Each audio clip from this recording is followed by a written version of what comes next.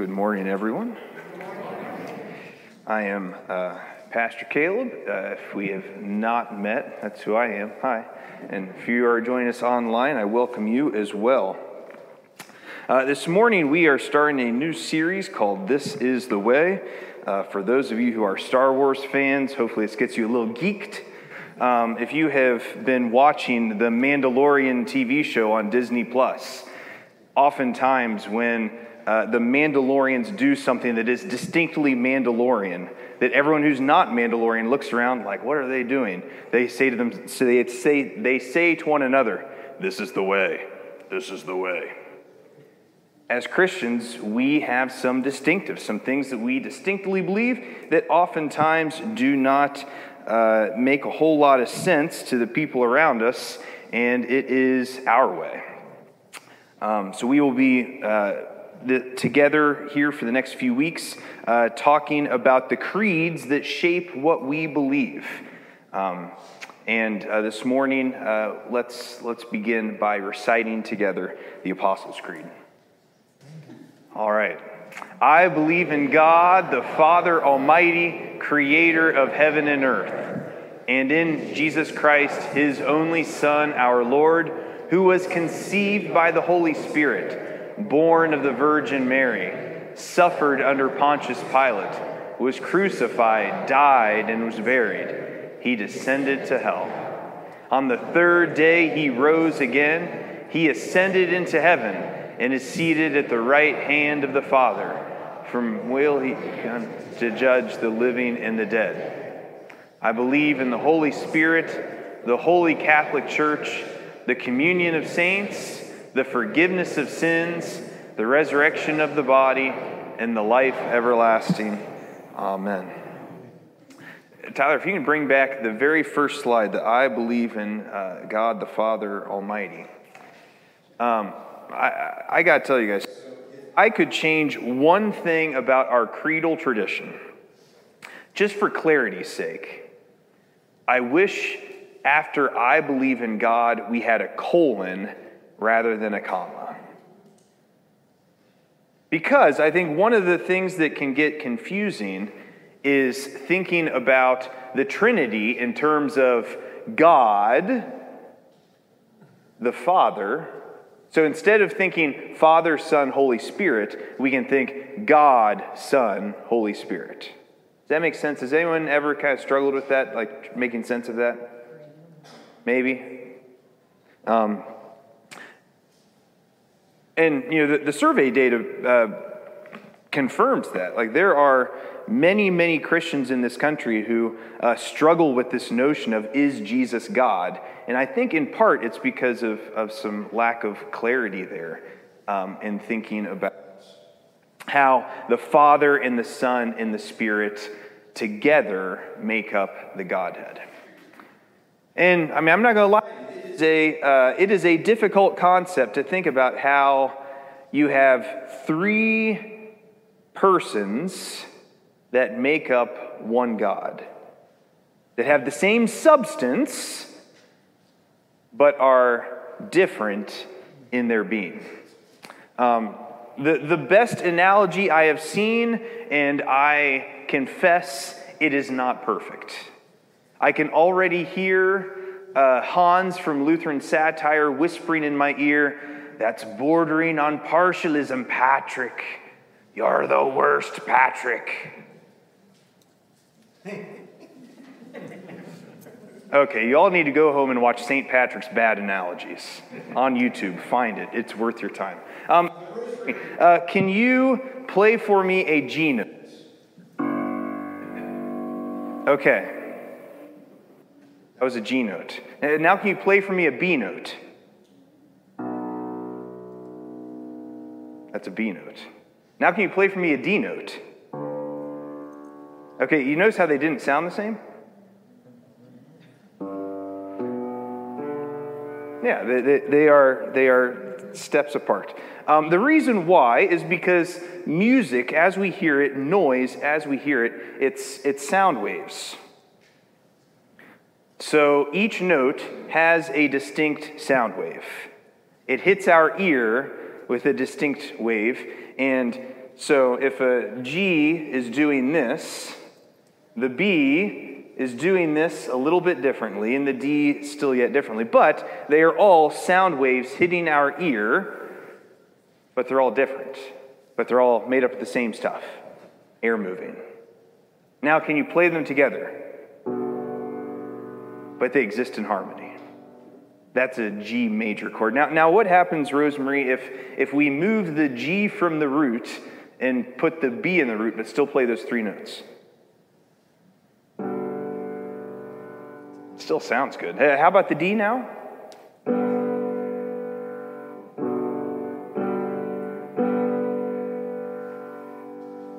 Still the same three notes. Still sounds good. And this is not what the Trinity is, but this is a helpful picture for understanding the way the Trinity operates, because Father, Son, and Holy Spirit, they are equal. It's not this idea that God the Father is sort of on top of the pyramid, and then the Son and the Holy Spirit are kind of under the Father, and then everything else kind of flows out from that. They are equal. And we get this. The Nicene Creed does a little better job of talking about it, and the Chalcedonian definition as well. But now that we have all that stuff about understanding the Trinity, we have a question. Okay. I have a comment. To me, what is in parentheses, Father Almighty, is clarifying who God is. We could say God created heaven and earth, but it's specifying that God is the Father Almighty. He's the one that created heaven and earth. So you have God the Father, God the Son, God the Holy Spirit, right? Right. Yeah. Okay, I think I see what you're saying. Okay, yeah, that makes sense. I mean, we could always put Father Almighty in parentheses. It explains who that God is, who made heaven and earth. God, Jesus, did not make heaven and earth. Did he? Ooh, but he did. That's exactly what John 1 tells us. See, this is hard. This is good. Like we can look at this stuff together and try to better understand, because it's, we are talking about words that give us life, words that shape our world, but words that were written a long time ago in a place far, far away. Like the Star Wars reference. Can you imagine any three human beings that was in such harmony as God the Father, God the Son, and God the Holy Ghost? No, I cannot. I can't. Yeah. So our first scripture today comes from Genesis chapter 1. And we read that in the beginning, God created the heavens and the earth. Now the earth was formless and empty. Darkness was over the surface of the deep, and the Spirit of God was hovering over the waters. And God said, "Let there be light," and there was light. And God saw that the light was good, and separated the light from the darkness.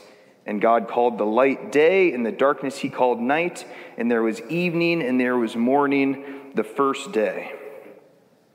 And then we know what happens. And picking back up in verse 26, and then God said, "Make mankind in our image, in our likeness, so that they may rule over the fish in the sea and the birds in the sky, over the livestock and all the wild animals, and over all the creatures that move along the ground."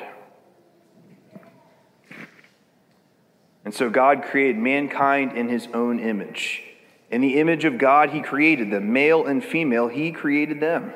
And God blessed them and said to them, "Be fruitful and increase in number. Fill the earth and subdue it. Rule over the fish in the sea and the birds in the sky and over every living creature that moves on the ground." And then God said, "I give you every seed-bearing plant on the face of the whole earth and every tree that has fruit with seed in it, and they will be yours for food. And to all the beasts of the earth and the birds in the sky and all the creatures that move along the ground, everything that has breath of life in it, I give every green plant for food." And it was so. And God saw all that he had made, and it was very good. And there was evening, and there was morning the sixth day. And thus the heavens and the earth were completed in all their vast array. And by the seventh day God had finished the work he had been doing. So on the seventh day he rested from all of his work. And then God blessed the seventh day and made it holy, because on it he rested from all the work of creating that he had done.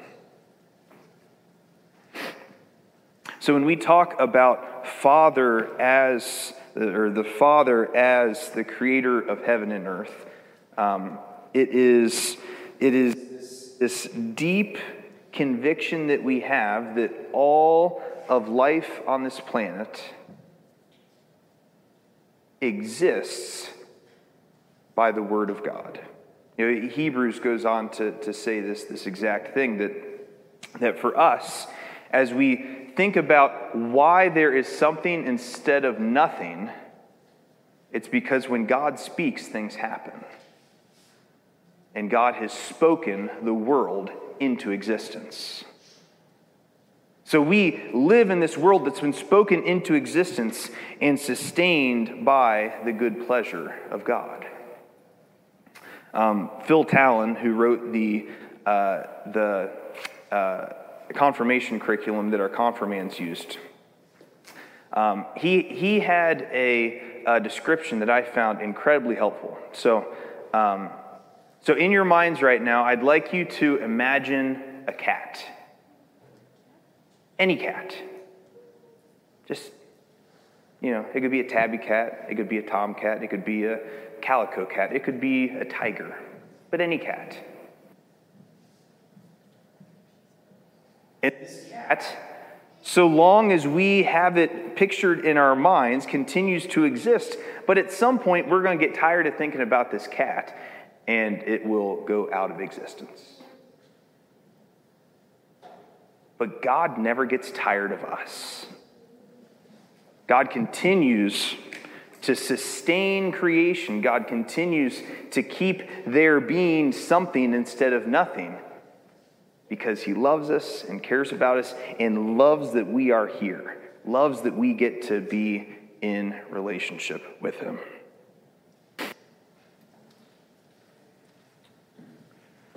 Our next passage this morning comes from the book of Isaiah.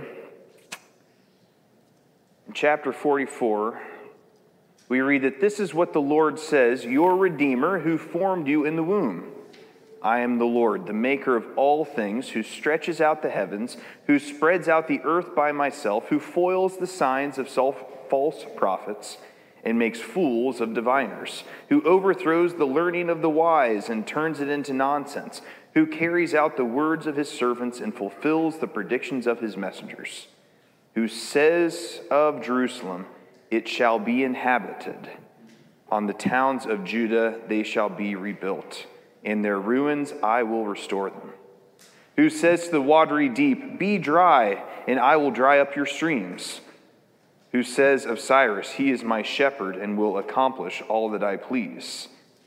He will say of Jerusalem, let it be rebuilt, and of the temple, let its foundations be laid. This is what the Lord says to his anointed, to Cyrus, whose right hand I take hold of, to subdue nations before him and to strip kings of their armor, to open doors before him so that gates will not be shut. I will go before you. I will level the mountains. I will break down the gates of bronze and cut through the bars of iron. I will give you hidden treasures, riches stored in secret places, so that you may know that I am the Lord, the God of Israel, who summons you by name. For the sake of Jacob my servant, of Israel my chosen, I summon you by name and bestow on you a title of honor, though you do not acknowledge me. I am the Lord and there is no other. Apart from me there is no God. I will strengthen you, though you have not acknowledged me, so that from the rising of the sun to the place of its setting, people may know there is none besides me. I am the Lord and there is no other. I form the light and create darkness. I bring prosperity and create disaster. I, the Lord, do all these things. This passage is hard. It's hard. Because you know who Cyrus is? He's the king of Persia.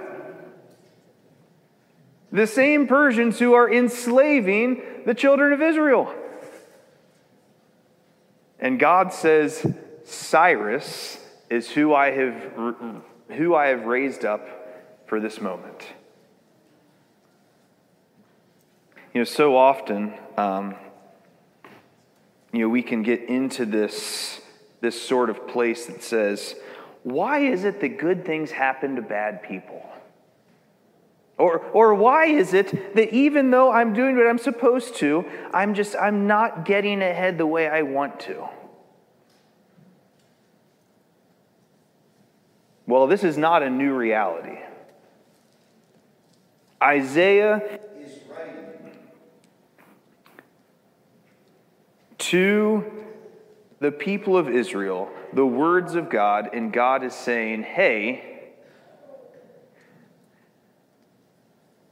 Cyrus is not in charge because I have failed. I chose him. Which is incredibly hard to hear. It's incredibly hard to hear that God will choose to discipline his people, to raise up foreign rulers, even though they don't acknowledge that God is who he says he is. This is a hard passage. It would be much easier if, I don't even know if I'd say it's easier, but it would feel different if it was, guys, I've got this taken care of. Yeah, Cyrus is, he's just kind of doing his thing, but we're going to knock him down. It's going to be great. I'm going to, take care of that Persian god, and we will be back on top again. But that's not the way that the writers frame the relationship of God to creation. Because here at the time of Isaiah, the basic assumption about the way the world works is that every country has its, king, monarch, emperor, whatever. But then there is a God that is orienting life in that country. So that if the armies of Israel are to meet the armies of the Philistines, the reason why you can just send out Goliath and send out David to the battle and not have everyone go at it is because the God who wins in the higher realm is going to be the person who wins on the battlefield. This is the assumption of the ancient world. But Isaiah says that assumption is wrong. It is not that the God of Israel is just another God out here battling with the neighboring gods to see who will be the supreme God of the region. What Isaiah is saying is that no, the God of Abraham, Isaac, and Jacob has dominion and control over everything. There is nothing that happens that surprises God. There is nothing that happens that is outside of God's intention for the region.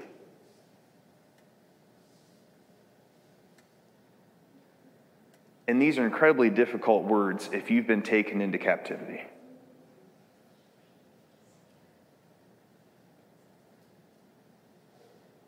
That it's not that your God wasn't strong enough so you've been taken into captivity, but that God has chosen to send you into captivity on purpose.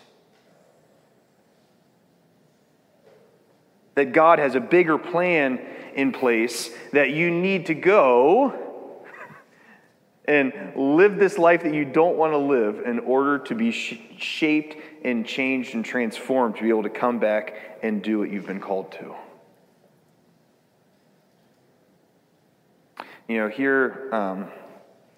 Here in the United States, we have this deep lament about church attendance being in decline. Especially, you get around people in my industry, I get around my colleagues, it's like, people just aren't going to church like they were 30 years ago or 60 years ago or whatever. And it's almost as if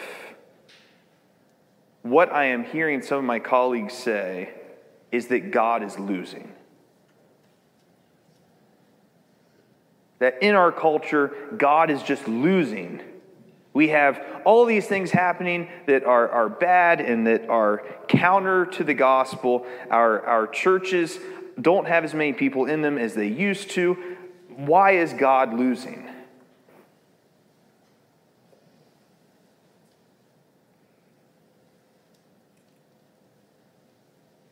But in light of what Isaiah is saying, in light of what we're seeing in other places in the Bible, I think it's a wrong-headed assumption to say that God is losing right now. It's probably more accurate to say that we are being pruned. We are being corrected. We, as the people of God, are experiencing a time where things aren't going the way that maybe we think they should be going, because God is doing something bigger and better. Because there have been things about our culture that have boiled up and been exposed as also being counter-gospel. So we are in a season where God is correcting, where God is bringing healing through what looks like losing.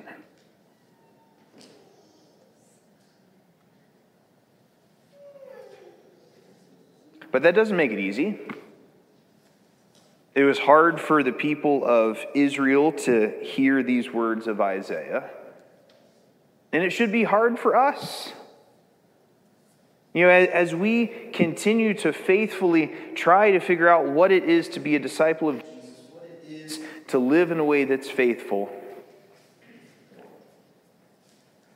knowing that we are in a cultural moment where that is not popular is hard.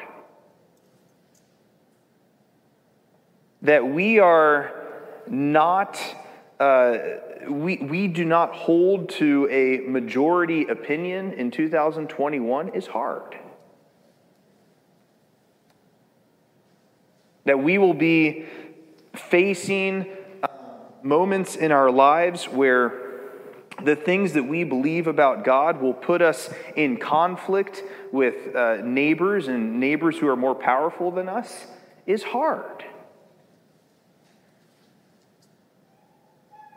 But as we choose to believe that God was in control during the times of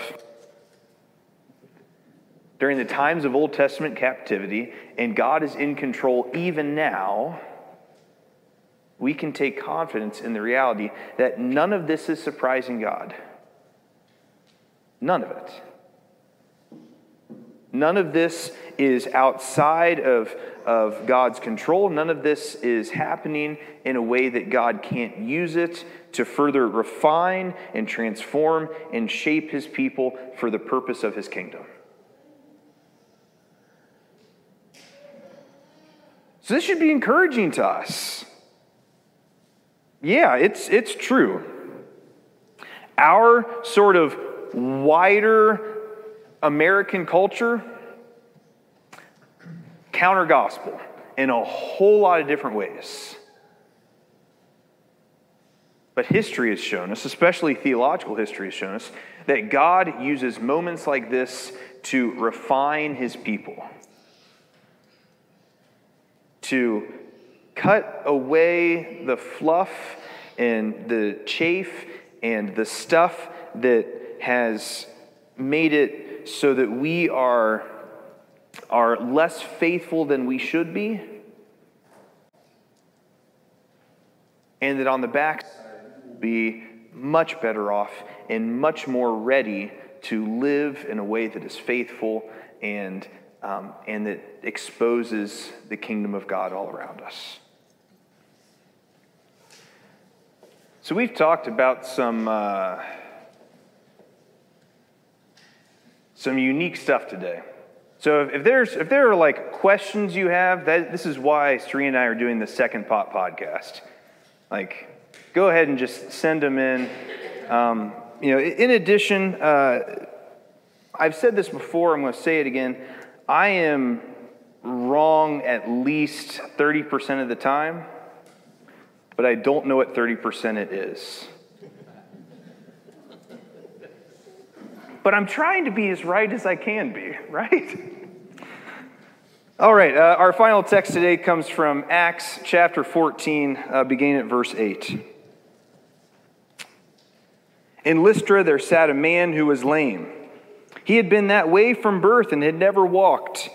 He listened to Paul as he was speaking, and Paul looked directly at him. He saw that he had faith to be healed and called out, "Stand up on your feet." And at that the man jumped up and began to walk. When the crowd saw what Paul had done, they shouted in the Lycaonian language, "The gods have come down to us in human form." Barnabas they called Zeus, and Paul they called Hermes, because he was the chief speaker. The priest of Zeus, whose temple was just outside the city, brought bulls and wreaths to the city gates because he and the crowd wanted to offer sacrifices to them. But when the apostles Barnabas and Paul heard of this, they tore their clothes and they rushed into the crowd shouting, "Friends, why are you doing this? We too are only human like you. We are bringing you good news, telling you to turn from these worthless things to the living God, who made the heavens and the earth and the sea and everything in them. In the past he let all nations go their own way, yet he has not left himself without testimony.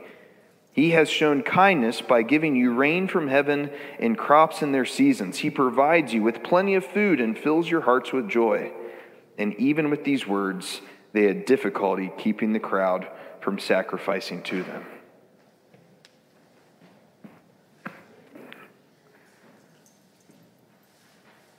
Humans are designed to worship. We are wired in such a way that we want to worship something. Here in Lystra, the people wanted to worship Paul and Barnabas because they were doing these amazing acts. They had healed this man who couldn't walk. We want to worship celebrity. We want to worship money. We want to worship all sorts of things. But the one thing in all the universe that is worthy of worship is God. This is the central claim that we inherit from our Jewish forefathers. That in a world of things that will vie for your worship, the only thing worthy of worship is God. Because everything that happens, every good thing that you receive is a blessing from God. In the Old Testament, it wasn't because you sacrificed to Baal at just the right time that the water came. No, the water is a gift from God. In the New Testament, it's not that Paul and Barnabas are actually Zeus and Hermes, so you should worship them. No, we worship God.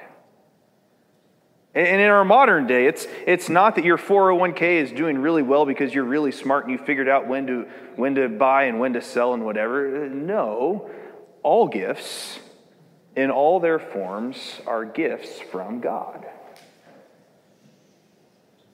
So we shouldn't worship ourselves. We shouldn't worship others. We shouldn't worship other false gods. Our worship is directed towards God. Now, the difficulty becomes when we begin comparing ourselves to other people and we say, well, maybe all blessings come from God, but man, God sure has been doing a whole lot more blessing for that guy than he has for me. What's up with that?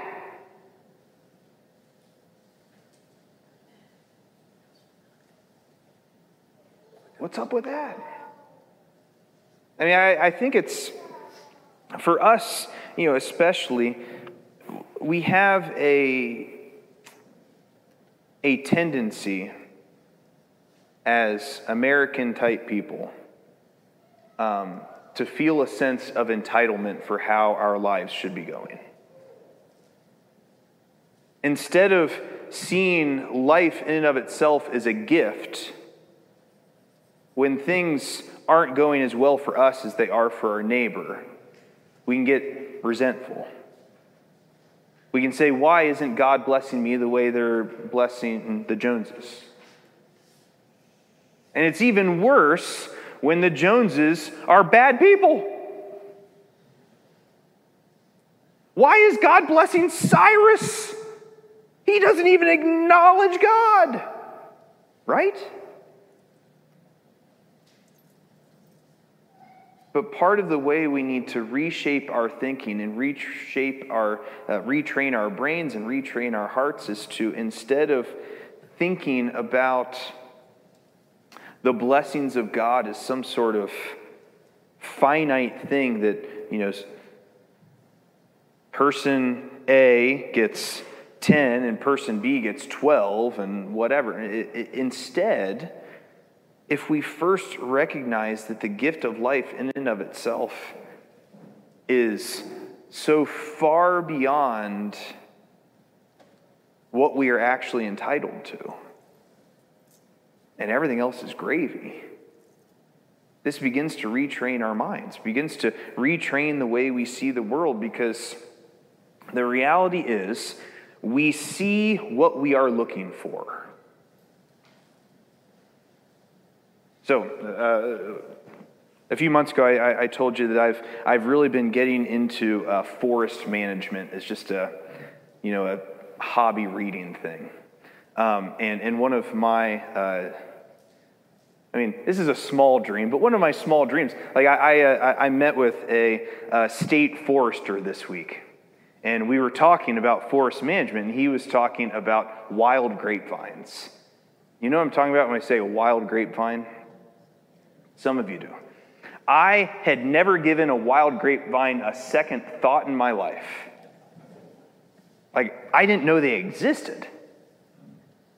He's like, yeah, wild grapevines, they go up in the tree, they compete with, the canopy for light and resources, and they suck moisture out of the ground like they're all over the place. And wouldn't you know, after talking to the state forester, I am seeing wild grapevines everywhere. They are everywhere in the state. Everywhere.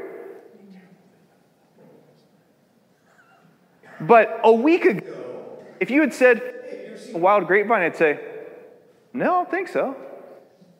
Because I didn't know what I was looking for. We see what we are looking for. Maybe this happened, I know this has also happened to me in the past when I've bought a car. Like, you go to the dealership, you're like, oh man, I don't think I've ever seen this car on the road. I'm going to be really special. You start driving it that first week, you see 50 of them.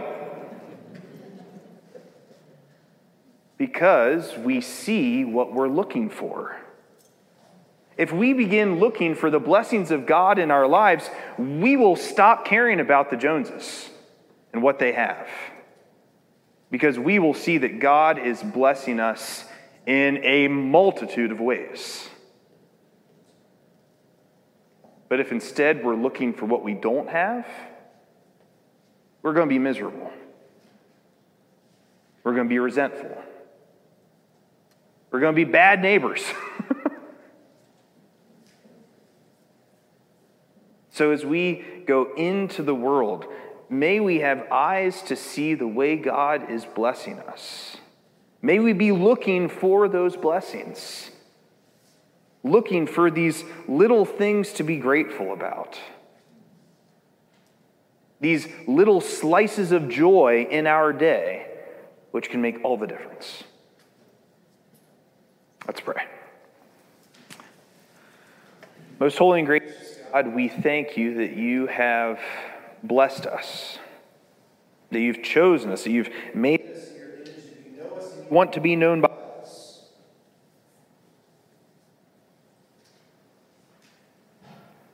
Lord, give us eyes to see the multitude of blessings that you have given us.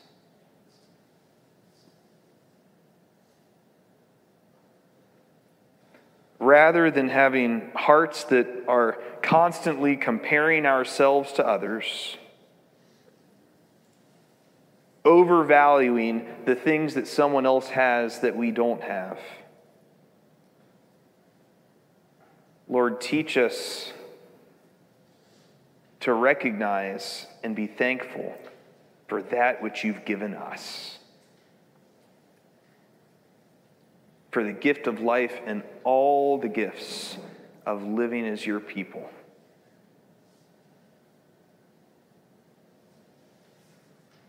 Lord, we love you. We thank you. We pray all this today in the name of your Son, Jesus. Amen.